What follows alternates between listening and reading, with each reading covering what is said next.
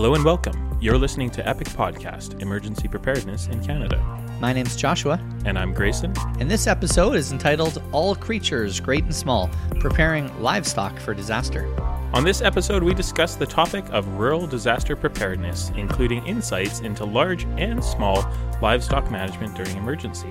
When should you evacuate a herd of cattle, and when should you shelter in place? To find out, we'll be talking to Dr. Melissa Maggi, an expert in farm emergencies and preparedness, and sharing some tools of the trade that might just save the ranch. All this and more on this episode of Epic Podcast, Current, Relevant, Canadian.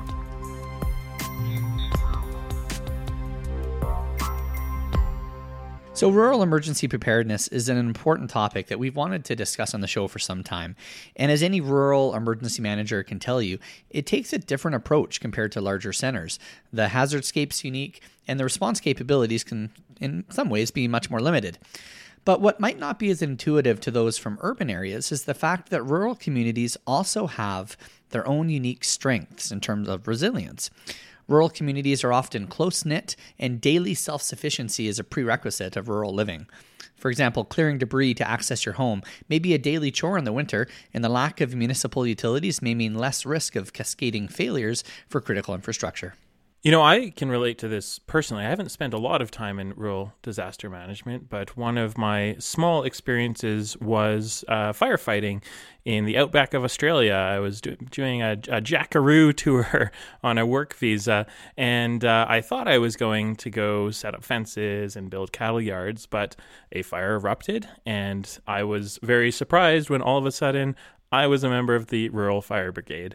You know, all of the neighbors came together, and the truck that was just hours ago a welding rig swapped it out for a tank, and we did a lot of back burning and learned a lot on the job. And it does kind of go to show that people do have to come together out there because they are it. There is no one else coming to the rescue. Yeah, and I can say firsthand as well from my days working in the fire service that all of my interactions with rural volunteer fire departments that are often made up of, a lot of farmers, they are the world's best firefighters. Literally, there's nothing they can't fix on the spot, and there's an endless supply of mechanical knowledge there. So a great resource for small communities. So clearly this is a complex issue, and add on top of that some large animals rampaging through the bush during disaster. Certainly not something you'd want to tackle without a little bit of knowledge. So let's gain that knowledge right now with Dr. Maggi as she talks about livestock and rural disaster.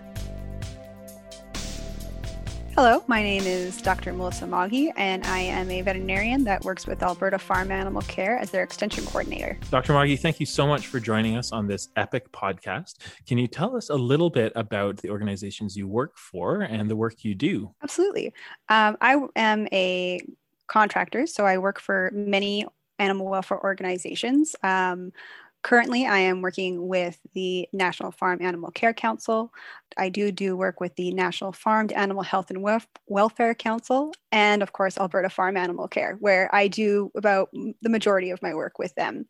Alberta Farm Animal Care is a not-for-profit provincial multi-species livestock welfare organization, and our mission is to promote best practices in care and handling by working collaboratively towards continual improvement in responsible livestock care. Amazing. What sort of projects does that entail? How do you work towards that goal? That's a really good question. So essentially, we divide our tasks in industry and public because we want to engage as well the public to become aware of animal welfare practices on farm, because essentially our public has become extremely separated from agriculture. It used to be where everyone knew a farmer, and now people don't even know where their food comes from. It comes from the grocery store. One of our missions is to communicate that with the public so that they can better understand and support the agricultural industry. And on the other half of that coin, we work with the industry through events and creating resources to share the information with them so they have all the information available to them properly care for their animals. It's so interesting you mentioned that separation between where our food comes from and mainstream society. I want to say that's happened in emergency management to some degree as well. A lot of the research and the infrastructure and the conversation around disasters is focused on heavily populated areas, urban areas. And sadly, I think the rural complexities are often left out. So can you tell us a little bit about dealing with large animals and preparing farms for disaster? Well, when we think about a farm, the locations are often, like you said, in rural areas where it takes longer for first responders to arrive on scene. And so because of that, by the time first responders usually arrive on an emergency scene, whatever is going on has continue to grow. So if we're talking about a fire, that fire is continuing to grow during that time. And so one of the complexities that we have here is that we need the farmers to be especially well prepared in the event of an emergency so that they know what's going on. They have a plan. So when the first responders do show up, everyone can communicate to each other exactly how everything is going to run. A farm isn't just like a barn and a home. It's a bunch of outbuildings. It has a lot of power usually running to those buildings, as well as there could be hazardous materials. There is definitely going to be a lot of flammable materials there because we're talking about hay, straw, sawdust. We're going to have bedding for our animals, and oftentimes their feed is quite flammable. And of course, there's also the animals on the farm. Depending on what kind of animal we're talking about, the very large animals, horses, cattle, they can cause a lot of damage to our first responders and to the farmer in an emergency situation. Handling animals, period, does come with a level of risk. But in an emergency situation, the animals are also going to be stressed. They want to get away from that danger.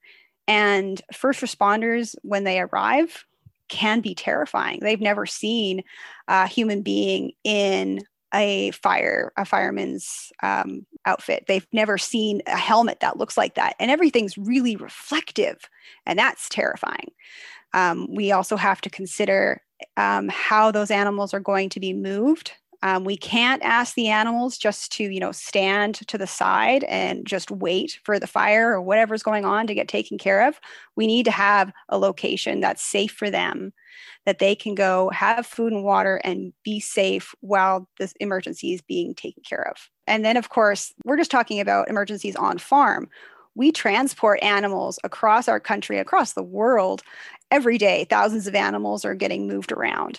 And just like, there are risks with driving a vehicle, there can be accidents on road with livestock. And that comes with a whole new set of complexities. One thing you sort of mentioned as well was the connection that the people who live there have to their property and to their livestock in the city. A home is pretty much just a home. But when we're talking about a farm, that's everything. That's their livestock. That might be even their family legacy. It sounds to me like there's far more preparedness that has to go into it. What goes into planning for livestock evacuation? How can we protect livestock? What do first responders need to know about responding and protecting livestock? One of the things that you mentioned that's a really good point is the connection with the animals, because I find that sometimes the general public think that farmers don't care about their animals, that, it's a business. But that's really not the case. Yes, they are your business, of course, but you care about these animals. You work with them every day. Dairy farmers work with those cows for years. They know that they know their Holsteins just by their spots. They don't need to look at an ear tag. These are animals that they have put a lot of time and energy and care into, and it's really hard for the farmers to keep a level head. There are, unfortunately, I could tell you many, many stories of farmers and farm employees running into burning buildings to save the horses, to save the cattle. And just like, don't run into a burning building to save your dog. It's the same reason. And they don't come out. And it's heartbreaking that that is that's how they feel they have to do. They have to get in and save the animals because there's no help there. But when we're talking about evacuating animals, often we don't evacuate animals unless we absolutely have to. And that's because there's just so many. A cattle liner that you see on the highway, that usually only carries about 40 cattle. So if we have someone who has hundreds or thousands of cattle, chances are we're not going to be able to get that many liners there to evacuate them. Now, there's always exceptions to this rule. Back a few years ago, when there was the bad BC fires, farmers could take their animals to different areas like fairgrounds so that the animals could be cared for there. That is amazing that they were able to coordinate that. It's usually just for like horse owners where you have that luxury of being able to put all your animals on one trailer and move them. There are concerns with doing that, of course. You have to consider, how am I going to identify my animal? Because in an emergency situation, most likely people aren't going to be keeping great records. They're going to be putting animals in pens when they can. And so we have to be able to identify them. That can be through, tags. It could be through markings. When you're making an emergency plan for your farm, have a thorough list of all the animals that you own and their identifiers. Unfortunately, if we don't have any way to identify these animals, they're going to be impounded. But what we really encourage producers to do when they have a lot of animals is determine how you're going to shelter in place. Know what emergencies are in your area. If you are in a floodplain, if you're going to be sheltering in place during a flood, don't put the animals in the area of the floodplain. If there is fires happening, have them go into a paddock that has plenty of room. If you can, open the gates so they have plenty of room to escape if they can. The one thing I tell people that please don't do is just to let your animals free. In the BC fires, unfortunately, that did happen. People just opened the gates and let their animals run. A horse's instinct initially is to go back to its safe space. And that safe space is the barn and its stall. It doesn't matter if the barn and the stall are on fire, the horse will still go back. And so you have to have that plan of where the horses or whatever animals we're talking about are going to be. Where are you going to shelter them? How are they going to have feed and water while they're there as well? You should have a plan for food and water for about a week. I know that, we always hear have a 72-hour emergency kit. That's great in an urban setting. That's probably going to take a longer period of time. And the reason why a lot of people also shelter in place is because they are just so attached to those animals, to that place. That is their home. And they want to protect it as much as possible. I can think of a lot of historical examples of people basically refusing evacuation orders because they have to take care of the farm. The Red River floods jump to mind. It's very interesting to me to hear that even in an emergency, no notice evacuation, it's not just slash the fences and leave.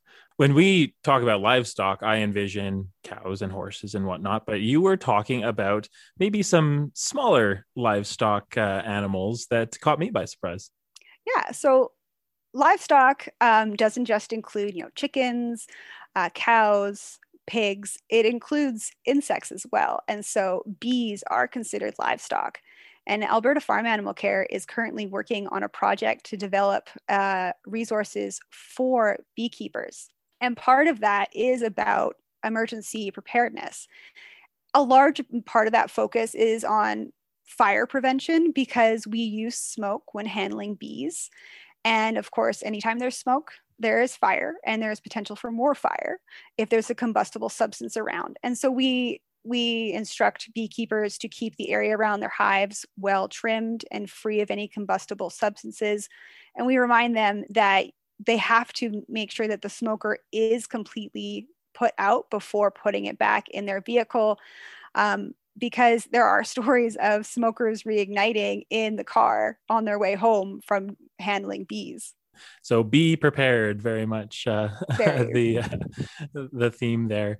Where can people go to find out more? And what are some tips and pearls that you could leave us with? So people can go to our website at afac.ca rumi.ab.ca for more information. We have an emergency preparedness page, and that has lots of great resources for you. And a lot of those resources have forms prepared to help you develop a farm emergency plan. We also at Alberta Farm Animal Care have 2 resources that I always encourage people to be aware of. The first one is our alert line, and that is a 1-800 confidential call line that anyone can call if they have concerns about how farm animals are being treated. If you have questions about livestock care, if you see livestock in an emergency, and if you need support taking care of your livestock, we also use the alert line to dispatch the emergency livestock handling equipment trailers, which is another resource that we have in Alberta that I really want people to become more aware of. We have 19 trailers throughout the province, and they're all, except for one that is kept by the Alberta SPCA, they're all housed at county fire departments. And they are essentially equipped with everything that you would need for a large animal emergency. Each trailer varies a little bit depending on its location and what livestock are more prevalent in that area. For example, if you're in southern Alberta, you have more equipment to deal with, beef cattle than if you're in an area that has more swine. You can get those through calling 911, or you can call the alert line, and we can dispatch it for you. And the alert line call number is 1-800-506-2273. Dr. Maggie, thank you so much for joining us for this epic podcast. Amazing preparedness tips, not just for people living in a rural setting, but for people responding to a rural setting. Thank you so much for everything you do to help us and keep us prepared. Thank you very much. Thank you so much for having me. Well, it's a great conversation, really interesting examples. And I had no idea that a rural or a cattle car carried 40 cows. So when you think about some of these large operations with thousands of heads of cattle, that would be quite an endeavor to try and evacuate. I think, we definitely need to circle back, and we've got some plans on the show later on to include this in future episodes, because there is some really interesting projects we've been following and some innovative solutions for rural emergency managers in particular. And oftentimes these are positions that aren't full-time. You're like a 0.5 emergency manager, or maybe it's something you even just do off the side of your desk in addition to your other duties. So it's really neat seeing how some rural communities have been able to leverage their EM resources. In the meantime, we'd like to leave you with a couple of tools of the trade that Dr. Maggie did mention. The first one I'd like to cover is the Alberta Farm Animal Care emergency preparedness website. I'll drop the link in the show notes, but they've got all sorts of great resources, including some background information on how to get prepared, emergency preparedness for farm animals, emergency response on the farm, what to have in your emergency response kit on the farm. And then the one that I liked was the ICE, the in case of emergency form for each of your farm animals, a little bit of a background for the responders, and how they can better prepare themselves to rescue that animal should it come to it. Yeah, and if you're a first responder, you should know that there are a number of courses oriented towards first responders to deal with livestock emergencies. And there's also a network of emergency livestock handling equipment, and it varies from province to province. So you should check with what your local resources are. But as an emergency manager, you should know how to access those resources and realize what's available in your communities. And that's all for this episode of Epic Podcast. A big thanks to Dr. Maggie for sharing her time and expertise with us on the topic of rural and livestock disaster preparedness. But before we go, I'd like to acknowledge our sponsors. This episode is brought to you by ATB. With ATB Cares, giving is easy. Donate through ATB Cares, and ATB will match 20% of every dollar donated to eligible Albertan charities, maximizing the impact of your donation. Visit atbcares.com to choose your cause and donate today. This episode was also brought to you by Rumi, who have put together a quick message for you right now. Hi there, I'm Brendan, a certified home inspector with Rumi. Do you have a problem that needs fixing? Whether it's big or small, inside or outside, let me help you find out what's really going on. You can call me by phone, or we can take a look together over video chat. Visit rumi.ca, that's RUMI.ca, and go to Ask a Home Inspector to book your appointment with me today. You've been listening to an Epic Podcast production, a proud partner of the International Association of Emergency Managers Canada, and a member of the Alberta Podcast Network. Locally grown, community supported. As always, Epic Podcasts are designed as a supplementary educational tool for the EM professional on the go. The views and opinions explored during this podcast do not necessarily represent the agencies or organizations that we or our guests may belong to. For more information about the show or the people on it, visit our website at epicpodcast.ca or follow us on Twitter at username epicpodcast. Stay tuned for more on the next episode of Epic Podcast, Current, Relevant, Canadian.